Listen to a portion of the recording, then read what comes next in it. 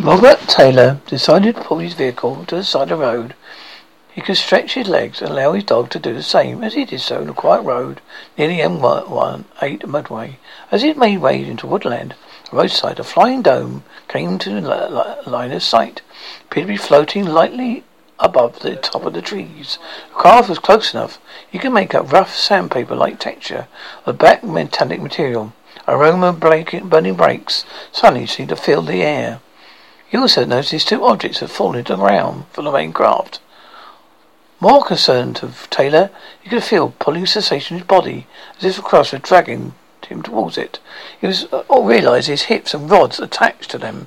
They had shot off from small objects. He began to panic and run, and tried to pull them off, but his body didn't respond. Next thing he knew, he was alone on the clearing floor. The object had vanished. After gathering his thoughts, Taylor made his way to his vehicle. Though some time had passed, he stood in the sight he left. His thought joy, however, try as he might, the car had no longer started, as it drained the power from an unknown source.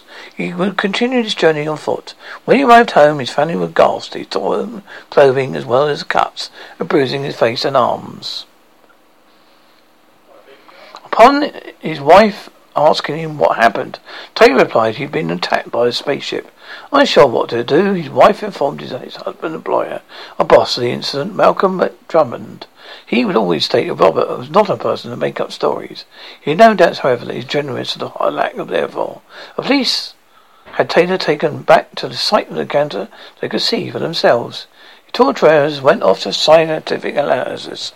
A gripping collision being that the damage appeared to be a lime, machine-like object gripping and pulling him. In short, every indication so far is telling the truth. UFO, a researcher and former Defense UFO Project Director Nick Pope claims the case offers no middle ground. It is believed that Robert Taylor is a very genuine witness who had little to gain and much to lose by telling of the incident. Robert Taylor passed away in 2007. Remains an interest in his story.